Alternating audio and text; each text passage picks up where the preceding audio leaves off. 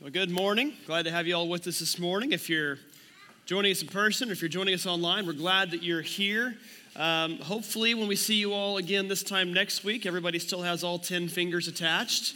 If you're like I was when I was younger, we tended to improvise with some of the fireworks, meaning we kind of made our own by combining existing fireworks. And we did one thing one time where we took like 10 boxes of sparklers and electrical taped them all together because somebody said it'll be like a stick of dynamite. Like, that sounds really cool. And, we were teenagers, so we didn't know that really wasn't that cool of an idea. But we tried like 5 or 6 of them, and they were all duds. So then the one that actually did work, we were totally caught off guard. And one of my friends thought it would be a good idea to put a coffee can on top of it. So it was cool because we saw the can go up, and then we started hearing pieces of the can land around us. And one of my friends found a piece of it sticking out of her tree the next day. I'm like, okay, that was probably the worst thing that we've ever done. So I wouldn't advise that, okay? If you want to improvise, don't put a coffee can on top of it or anything that could become shrapnel. Just wanted to throw that out there. That's my pastorly word of wisdom for the 4th of July for you today. Hey, got a question for you as we get ready to jump in. Question that I'll throw out there, and this may be something you've already thought about, maybe not. Maybe a question that you don't really like to think about, but the question I want to ask you is this: what do you ultimately one day want to be remembered for? And by asking that, I mean, when you breathe your last breath and you move on, you go to heaven, and your body is either put in the ground or turned to ashes, what do you want to be remembered for? That's a question that a lot of folks, especially if you're younger, probably haven't really stopped to think about yet. But ultimately, we all are going to be remembered for something. You might get remembered because you're a very generous and charitable person. Or maybe you're remembered because you're the opposite of that. Or maybe you're remembered because you're a very kind and warm person. Or maybe you're remembered because you're the opposite of that. Or you're remembered for being a hard worker who is always willing to help others. Or again, for the opposite of that. What do you want to be remembered by? I don't think any of those things are bad things to be remembered for. To look back and go, man, I miss him. He was the hardest worker. He was always willing to help somebody else. He was always willing to give what he had. Remember that phrase, they'll give the shirt off of his back, We like those. And those aren't bad things. Those are good reasons to be remembered by one day. But if you're a Christian, if you follow Christ, ultimately, the one thing that I want us to all be remembered for is the faith that we showed. That we had faith to stand strong when times were tough, that we had faith to continue following and trusting in God when things didn't make sense or when the world around us seemed unfair or when the world around us seemed difficult, that we had faith. There's an entire chapter in the Bible that just talks about faith. I call it the by faith chapter because it's in Hebrews chapter 11. And what we see in this is, first off, we see an example of faith, what it looks like. The writer of Hebrews defines it for us by saying that faith is confidence in what we hope for and assurance about what we do not see. I love the phrasing there because if you're just hoping for something, you can't have a true confidence, like a full confidence. You have a wishful confidence, but if it's just hope, you can't have that full confidence. But then the second part, assurance about what we don't see. Some translations will say evidence of what we don't see. If you've ever watched a trial documentary or been on trial, could you imagine your attorney walking up if you're on trial going, we have evidence, but we're not going to let you see it. Just trust us. That's basically what they're saying faith is here. It's being certain of something that you can't see. And the writer says this, and then he goes on in verse 2 to say, this is what the ancients were commended for. And then the rest of the chapter, he commends all of the ancients for their faith. By ancients, I mean the people of the Old Testament. Hebrews is a first century letter that was written. So he goes back and talks about all the people from the Old Testament. He talks about the faith of Abel and Enoch and Noah and Abraham and Isaac and Jacob, all of the patriarchs and kind of the founding fathers, if you will, of Israel. And then in verse 22, as he's talking about what these guys did by faith, he mentions Joseph. By faith, Joseph, when his end was near, spoke about the exodus of the Israelites from Egypt and gave instructions concerning the burial of his bones. Now, this is interesting to look back at because we haven't gotten to this part of the story of Joseph yet. But what the writer of Hebrews is saying here is that Joseph when he was about to die, when he was at the end of his days, he talks about the exodus that's going to happen 400 years later. Something that's going to take place centuries from now that even his children and his children's children and probably even their children and maybe the next generation won't live to see. And what's Joseph doing? He's getting them ready for it. Because what did every aspect of Joseph's life revolve around? Preparing people for something. Not worrying so much about himself, but making sure his people were taken care of. Because what happens ultimately, if you don't know the story, is that when you turn the page from Genesis 50 to the book of Exodus, you may not realize this, but almost 400 years, actually a little over 400 years take place in those first few verses. And it goes on to say that Joseph and his brothers all died. And that eventually, it says in verse 8, it says a new king to whom Joseph meant nothing came to power in Egypt. And this king saw that at this point, now the Israelites outnumber the Egyptians, and they continue to grow in number, and now they're a threat, because if they ever decide they want to get hostile, or they want to, take up arms and fight, Egypt can't fight them all off. So they get a little proactive, and instead they put the Israelites into slavery. They oppress them. They make life hard for them and make them their owned servants. And it's, again, 400 years after this verse right here that finally Moses comes and delivers the people of Egypt, or the people of Israel from Egypt. But Joseph, looking forward, is thinking through this. He's preparing his people by telling them about this. And it leads to the question, what's the ultimate impact of Joseph's life? What's the ultimate impact of the life that Joseph lived? We're wrapping up our series today. We've been talking about Joseph the last several weeks. And what's the ultimate impact? Last week we talked about how his brothers came to see him, and he was able to forgive them. But when we talk about the impact of a life, it kind of is a follow-up question to what we asked earlier. What do you want to be remembered for?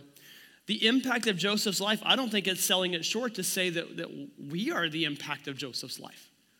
I mean, if Joseph doesn't do what Joseph did, the nation of Israel never even happens. The people of Israel never happen. Now again, God has a plan, yes, and that plan was a divine plan that worked out, yes. But Joseph at every turn was thinking about those people, God's people, not about himself.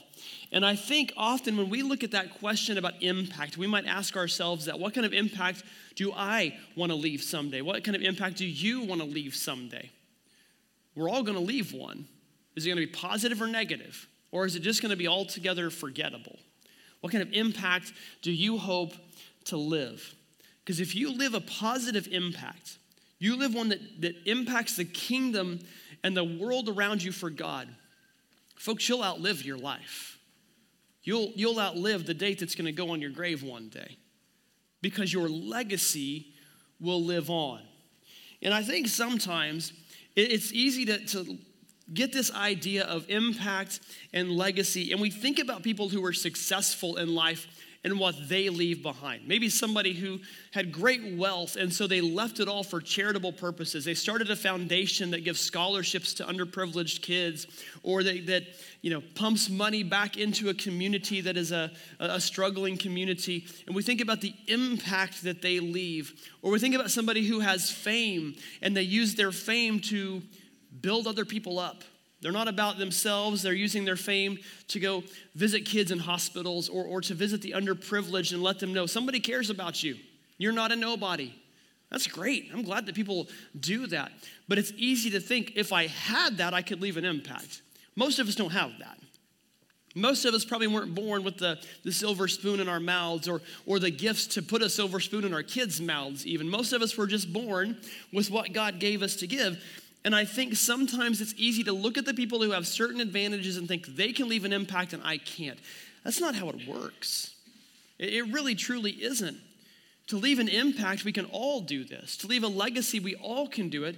And I think the way we do it, to leave a powerful legacy, is simply to view the craziness of life as a challenge to overcome instead of a crisis to avoid. And too often, that's what we do when the chaos comes, and it will. We either cower from it, or we approach it the wrong way, or we just avoid it and hope that it passes. But the question is, can we view it instead as a challenge. We've talked a couple of times in this series about perspective. How do you view the things that come your way? How do you view the things that are thrown your way? In the story of Joseph here, we've seen him, just to kind of recap this story, we've seen Joseph go from a privileged and entitled and probably spoiled 17-year-old that was despised and hated by his brothers, that he was rejected and sold into slavery by his brothers. And then when he's taken to Egypt, he's purchased by a very powerful Egyptian official named Potiphar. And over the course of time, he actually elevates to running Potiphar's house until Mrs. Potiphar comes along and wants Joseph, and he tells her no, and it makes her mad, so she accuses him of attempted rape, and he's thrown into prison. And while he's in prison, he gets the attention of Pharaoh by helping a couple of Pharaoh's servants, and then ultimately gets Pharaoh's attention by helping Pharaoh by interpreting dreams and telling him, hey, this is going to happen, and here's a plan you need to follow. And Pharaoh does it. So Joseph's the prime minister of Egypt, and then the famine hits, and everything he planned for works perfectly. And eventually, as we found out last week, that famine impacts his father and brothers and everybody back home in the land that'll eventually become Israel. So his family all comes and settles there in Egypt. 75 of them in all is what it tells us in the book of Acts. They all come and settle there in Egypt. And that's where they're at. And to kind of pick up our story today, we're going to jump into the very end of Genesis and look at a story that takes place over about 3 chapters, kind of like last week's did as well too. But for kind of some context here, by the time we get to the end of this chapter in this story, his family has now been with him in Egypt for 17 years. It's been 17 years since his father Jacob came. His father is now near the end of his life, near the end of his days, and he's lost his ability to see. You know, he's over 130 years old, and he's lost his ability to see anything. And at the end of his life, he does what a father in this culture did. He gives his children a blessing. Specifically, he gives his sons a blessing. Now, if you don't know what this is all about, it's not like it is in our culture. We think about the word blessing or bless, and often we use bless in one major context to reply to somebody who's just had some kind of a bodily function. You know, normally a sneeze, we say bless you. Or where I'm from, we'll say bless your heart with people. That's not always a compliment, by the way, if you don't know that. Bless your heart is okie for we love you, but that was really stupid. Like that's the nice way to say that. Okay? But here to give a blessing, a father would place his hand on the head of his son and speak words over him. And this was like almost a legal act of giving the son his inheritance right then and there. And however the blessing worked, you would take however many sons you had plus 1, and you would divide that. So if you had 5 sons, you would have 5 shares of your inheritance. You would actually make it 6 shares because the oldest gets 2. The oldest gets a double portion. And so, again, kind of think through this. Here's Jacob, very wealthy man. He has 12 sons.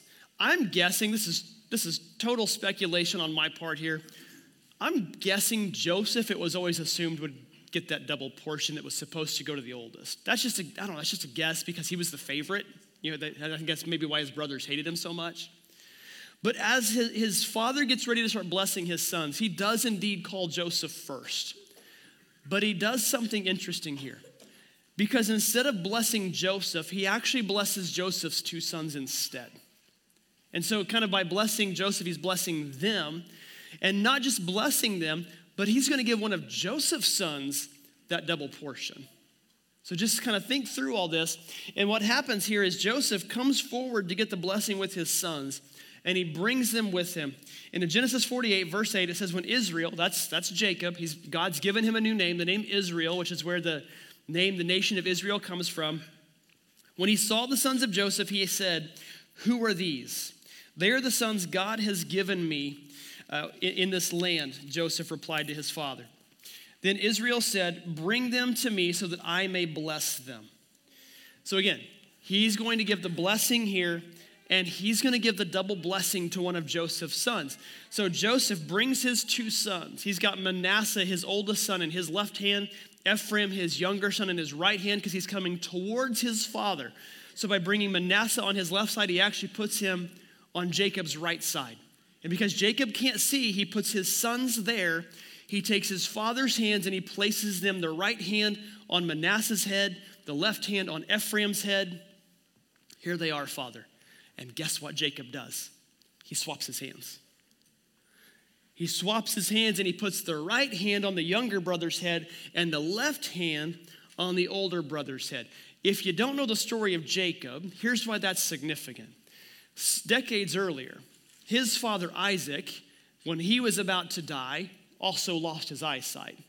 Jacob was a twin, but he was the younger of the two twins, and his mother favored him, so together his mother and him tricked their father into giving Jacob the double portion.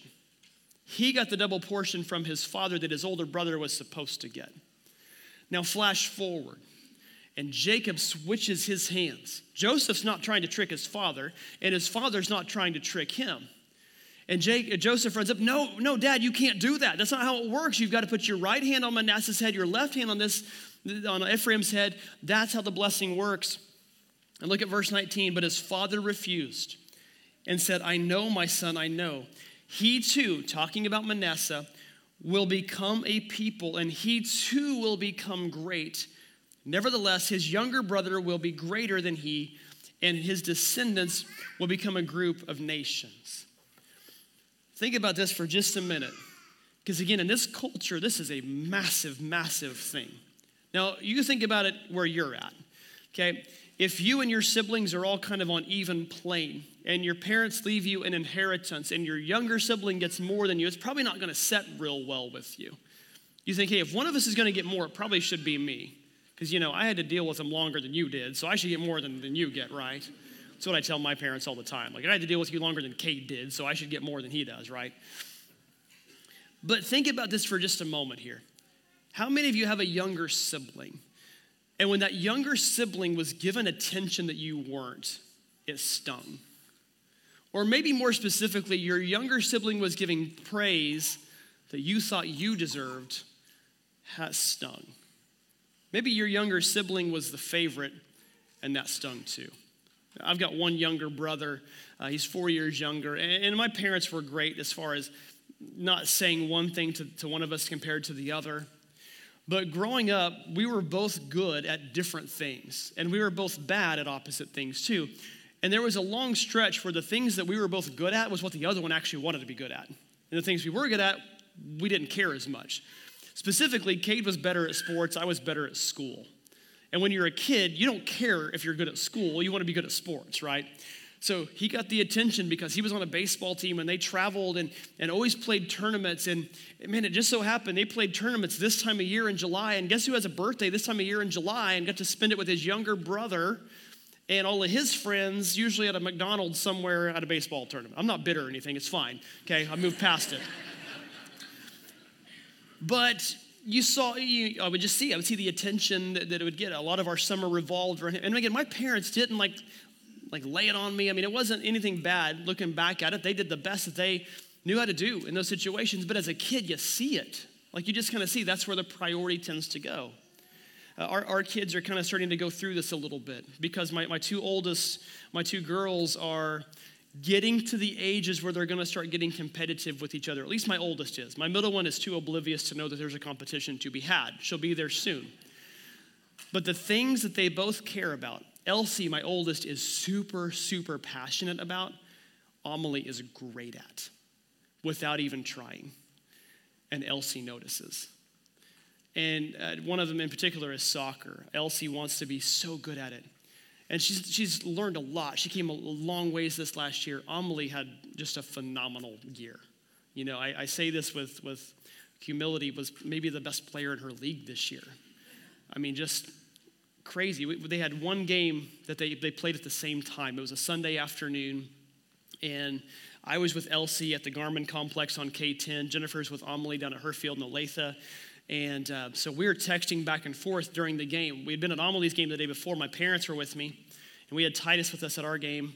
And Elsie played the best game she's ever played. She's playing in the midfield. She's making good passes. She's moving where she's supposed to be. She's defending well. Just played a really, really good game. Helped set up one of their goals that they scored. They lost. I think they lost 3-1. Amelie's game. Jennifer's texting me literally every minute or two. 1-0, 2-0, 3-0. They eventually lost count of the score of Amelie's game because they just couldn't stop.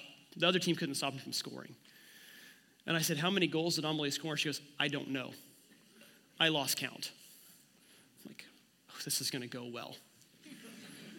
And she goes, oh, and she did this really cool spin move to score her last goal, and her coach is buying them ice cream because of that. So we get in the car, and I'm with my mom and my stepdad. We're driving, and my mom knew what was going on. Bob didn't. He was sitting down a little further. He knew that they were winning. So I'm telling Elsie, you played a great game. You did such a great job today. I'm proud of you. Good job. And Bob, Bob just innocently enough, he's in and out of the conversation. Innocently enough goes, hey, did Amelie score any more goals? What the final went up being? Last I heard it was like 10-0. And Elsie just melts. Just melts in the back seat. And I said, yeah, she scored a few more. I don't know how many. And Elsie goes, they couldn't even count them.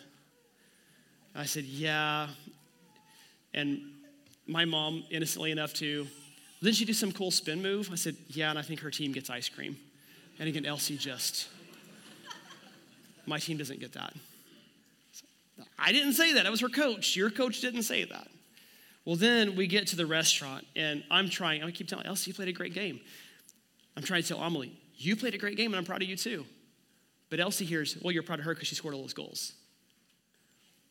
You're proud of her because she did this spin move. Nobody ever even taught me how to do that spin move. And Amelie, just as innocent as she could be, goes, I'll teach you how to do it.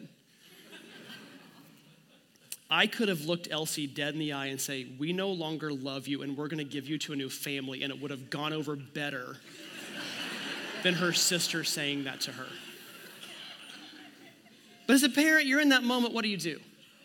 Because you've got two kids who both did good, and it was completely different. And my kids hear when I tell this one, I'm very proud of you.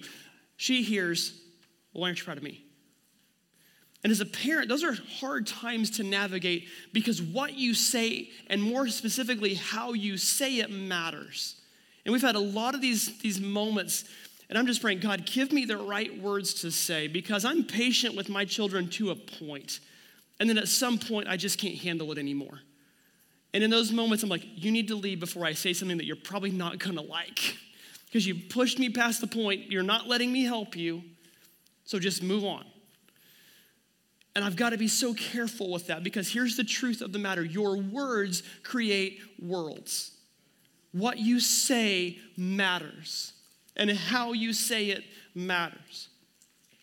God in the beginning spoke the world into existence in Genesis chapter 1. He creates the heavens and the earth by speaking them into existence. And then a few verses later, he looks over at the Son and the Spirit with him and says, let us create man in our image. We're created in his image, so we have the power to speak worlds into existence. Not literal physical worlds. I can't say tree grow, and there it comes. But what we say builds a world around somebody. And think about this, because maybe you haven't realized the power of your words, especially if you're a parent, or maybe if you're a person of influence. I think about this, not to speak highly of myself, but as a pastor, I've got to be careful how I say things to people. Because I've said things before, and people are like, oh, that was rude. Like, I didn't even realize I said it. It's just the way it came out. I didn't catch it. And that's on me for saying it that way. Your words create worlds. And here's what you have to be aware of. You understand this more when they're said to you, maybe more than when you say them. But words that are spoken over you often become reality for you. Somebody tells you, you're not pretty enough. You're not smart enough. You hear that enough. Guess what? You believe it. That's who you are now. You're the girl who's just not as pretty or the guy who's just not as smart. You're the guy who just can't do it quite as much. When I taught high school, it used to break my heart. Parents would want us to fix their kids. I'm like, you spent 16 years making them this way. By telling them that they're the king of the world, so how can I humble them? By telling them they're the greatest thing ever. Or the flip side, telling them they're nothing. And you want us in 9 months to fix them and change them. No, they've heard all this for so long that this is their truth now. This is who they are now. And we understand that this is the world. And maybe this was you. You were told those words that many times over and over that it became real and true for you. that you weren't good enough, that you weren't pretty enough, that you weren't skinny enough, that you weren't smart enough, that you weren't fast enough or tall enough or whatever. You weren't something enough. Or maybe you were too much of something else. You're too this or you're too that. You don't matter enough. And the more you hear it, the more it becomes your reality. And as parents especially, if you're a parent with young kids, if you're not a parent yet, hear me, because if you are one day, I want you to understand this. What you say matters. Look at how Jacob addresses his sons here at the end of his days. He's giving all of his sons the blessings. In Genesis 49, you read all of them. And he comes to his firstborn son, Reuben. This is the one that saved Joseph's life, by the way, by not letting the other brothers kill him. But in Genesis 49, verse 3, he says, Reuben, you're my firstborn, my might, the first sign of my strength, excelling in honor, excelling in power. Like, that's a pretty good start. Like, if you've got a dad, you'd probably want your dad to say this about you, right? And look what he says next. Turbulent as the waters, you will no longer excel. Okay, that just got very real. He says, for you went up into your father's bed, onto my couch, and you defiled it. Now, the long story short here is Reuben took one of the concubines of Jacob and took her to Jacob's bed. And I'll let you use your imagination for what happened with the rest of the story. And Jacob didn't forget that. And so he tells Reuben, you're not going to amount to anything anymore. You've been great to this point. You're not going to excel. Well, if you don't know this part of the story, after the brothers all die, their family lines become the tribes of Israel. And when they go centuries later to conquer the promised land, the tribe of Reuben stays outside the promised land, just on the west side of the river Jordan, in what is modern-day Jordan today, just across the Dead Sea. Never amounted to anything. Very insignificant tribe in the nation of Israel. Now look what he says to his son Judah. Judah, who, by the way, has another history. Judah, in verse 10, he says, the scepter will not depart from Judah, nor will the ruler's staff from between his feet until he, to whom it belongs, shall come, and the obedience of the nations shall be his. Judah's got a backstory too, and it might be worse. It might be worse than Reuben's. Because Judah's story, remember when we skipped a chapter in Genesis and I said I'd make a great R-rated movie, but probably not something you'd tell your kids. Judah gets married and has 3 sons. The oldest marries a girl by the name of Tamar. And it says that his oldest son was evil, so God struck him down. In this culture, if a man died and was married and they hadn't produced an heir yet, then the woman would go to his brother so that they could potentially have an heir within the same family line. So the middle brother gets Tamar now. He wants no part of Tamar. And he goes and he goes to bed with her, but he refuses to get her pregnant. He goes to extreme measures to make sure that won't happen. Again, you can read Genesis 38 if you want the details. But because of that, God strikes him down, views him as evil and strikes him down. So Judah sends Tamar back to her parents. Says, my youngest son's not old enough to give you yet. When he is, I'll call you and you can come and we'll arrange for that marriage. Until then, put on your widow's clothing and go back to your parents. So she does that. And then Judah forgets about her. And one day, sometime later, he's in town tending his flocks. Tamar finds out that he's there. His wife has now since passed away. She takes off her widow's clothing, puts on a veil of a prostitute, and goes down and seduces him, and he takes her to bed, and she becomes pregnant. And she goes, what are you going to pay me? And he goes, well, I'll give you a goat, but I don't have it with me right now. So as collateral, hold on to this scepter, and I'll be right back. He gives him a scepter. Well, she vanishes. Years later, he finds out that she's pregnant, or not years later, months later, finds out that she's pregnant. He doesn't know what's happened, that was her. And he orders her to be put to death. And she shows up and she goes, well, the man who got me pregnant gave me this, and hands him his scepter back. And what's Judah do? He takes her home. And he says, I wronged you because I didn't do what I promised to do for you.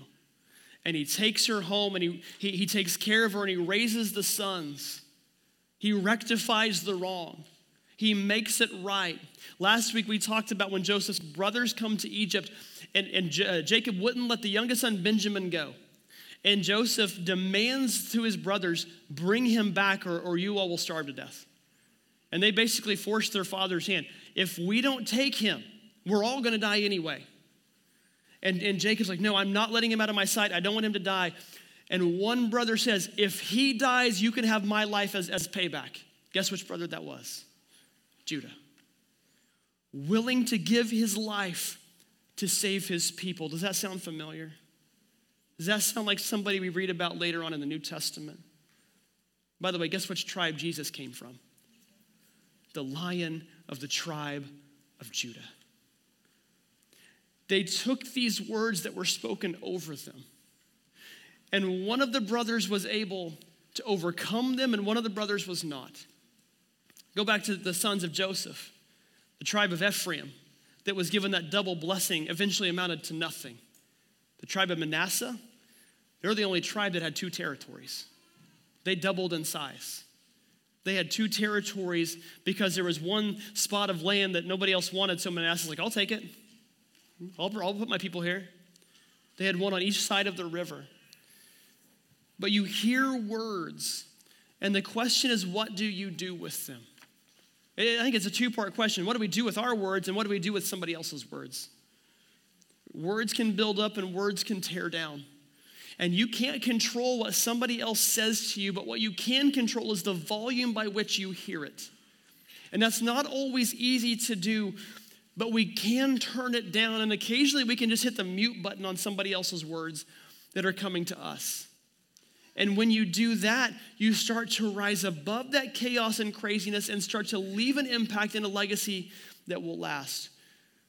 And there's a very simple solution on how to do this.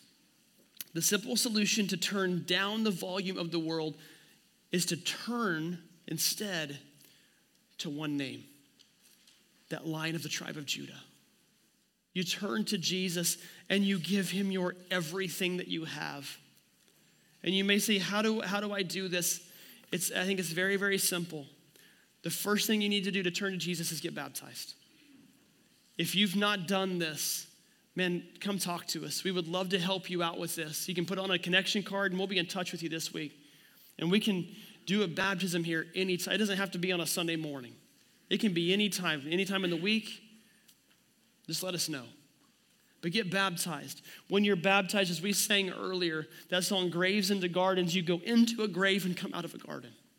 You go into a pit and you symbolize the death and the burial and resurrection, and then you come out of a pit, just like Joseph did centuries earlier when he was thrown into a pit called prison. And Jesus was centuries after him when he was into a pit called hell, when he went to take the keys away from Satan. And just as Joseph came out of prison into the kingdom of Pharaoh, Jesus came out of that pit through the empty tomb and back into heaven. We come out of this pit with a new name, the name of a son or daughter of God. And we bear his name when we call ourselves Christians. So you get baptized. Number 2, you give Jesus the lordship of your life. You let him have complete authority and ownership over you because he paid the price for you when he went to the cross. We'll take communion here in a few moments and we'll remember that. But that's why being together is so valuable, because we get to celebrate this together. And we get to help each other as we give him the lordship of our lives. We're all walking in a little bit different pace, but walking together helps each other out. Being involved in community and small groups, serving together. Being the church helps give him the lordship of your life. Give him authority over every decision that you make. And number 3, glorify God in all that you do. Glorify him in everything. If you can live a life that's entire purpose is a life intended to bring honor and glory and worship to God, that's a life that will rise above everything this world can throw at it.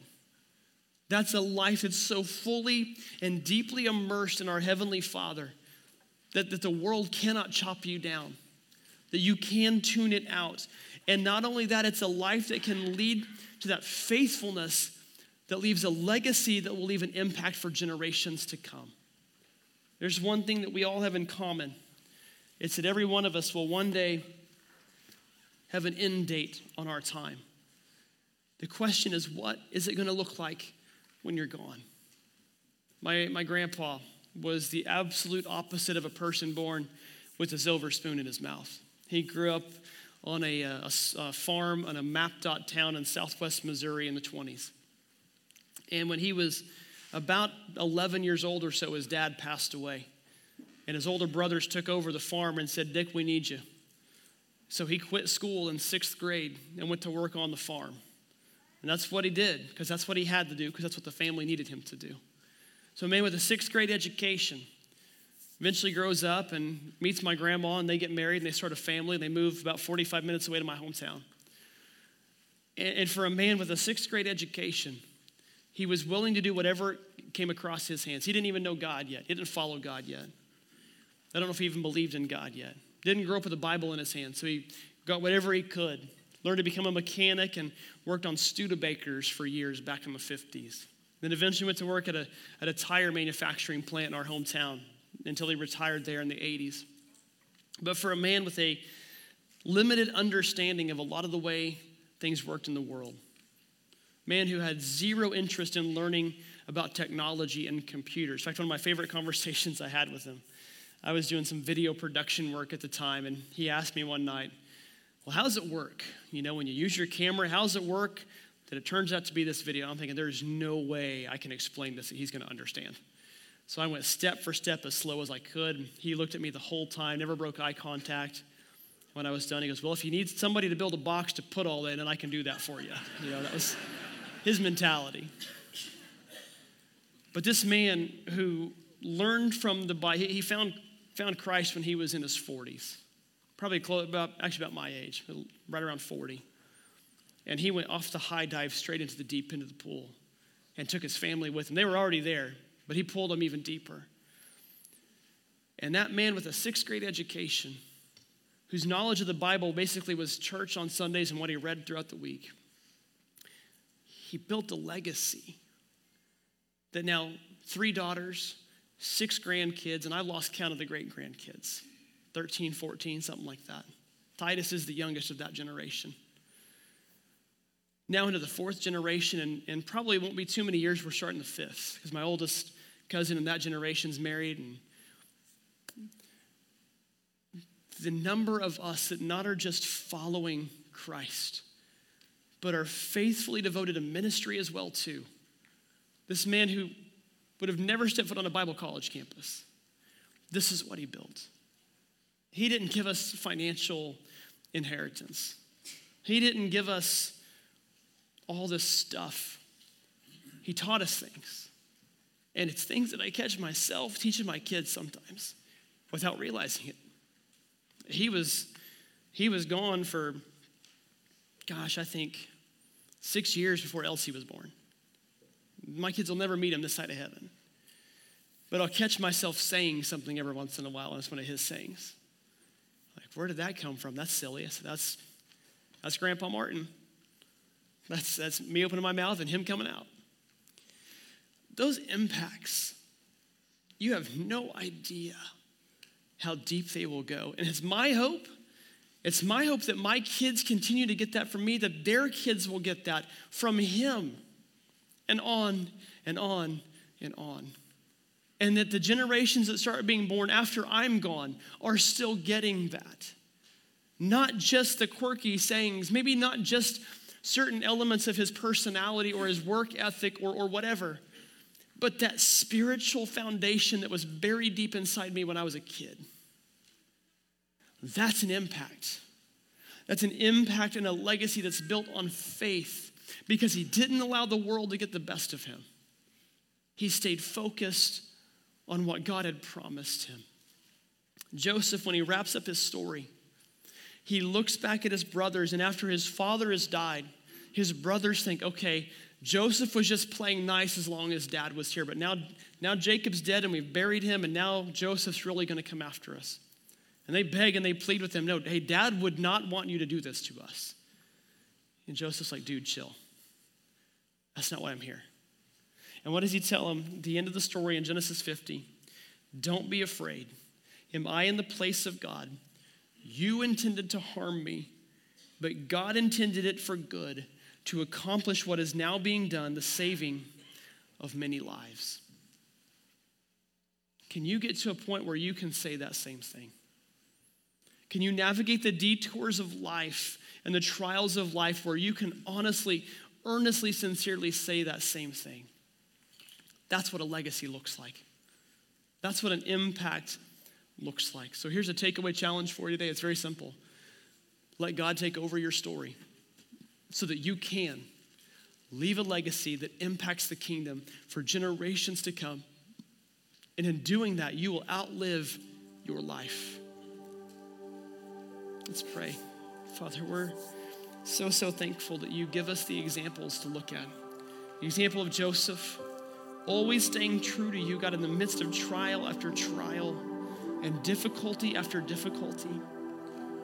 But God, you gave him the wisdom to make decisions that weren't focused on himself and what's best for me, but it was always focused on those around him. Even on helping those who had hurt him. Even on being there, he knew it was bigger than him. God, help us to have that similar mentality. God, help us to make a legacy, not so that we can be remembered because we're anything special, but because it will bring honor and glory to you in everything. God, help us to redeem our stories that we have that might be painful or difficult or rough because they're ultimately going to benefit your kingdom and somebody else who's struggling in it. God, we're so thankful for Jesus, for the one who was willing to pay it all so that we could experience you. God, we're so grateful for him. We pray in his name. Amen.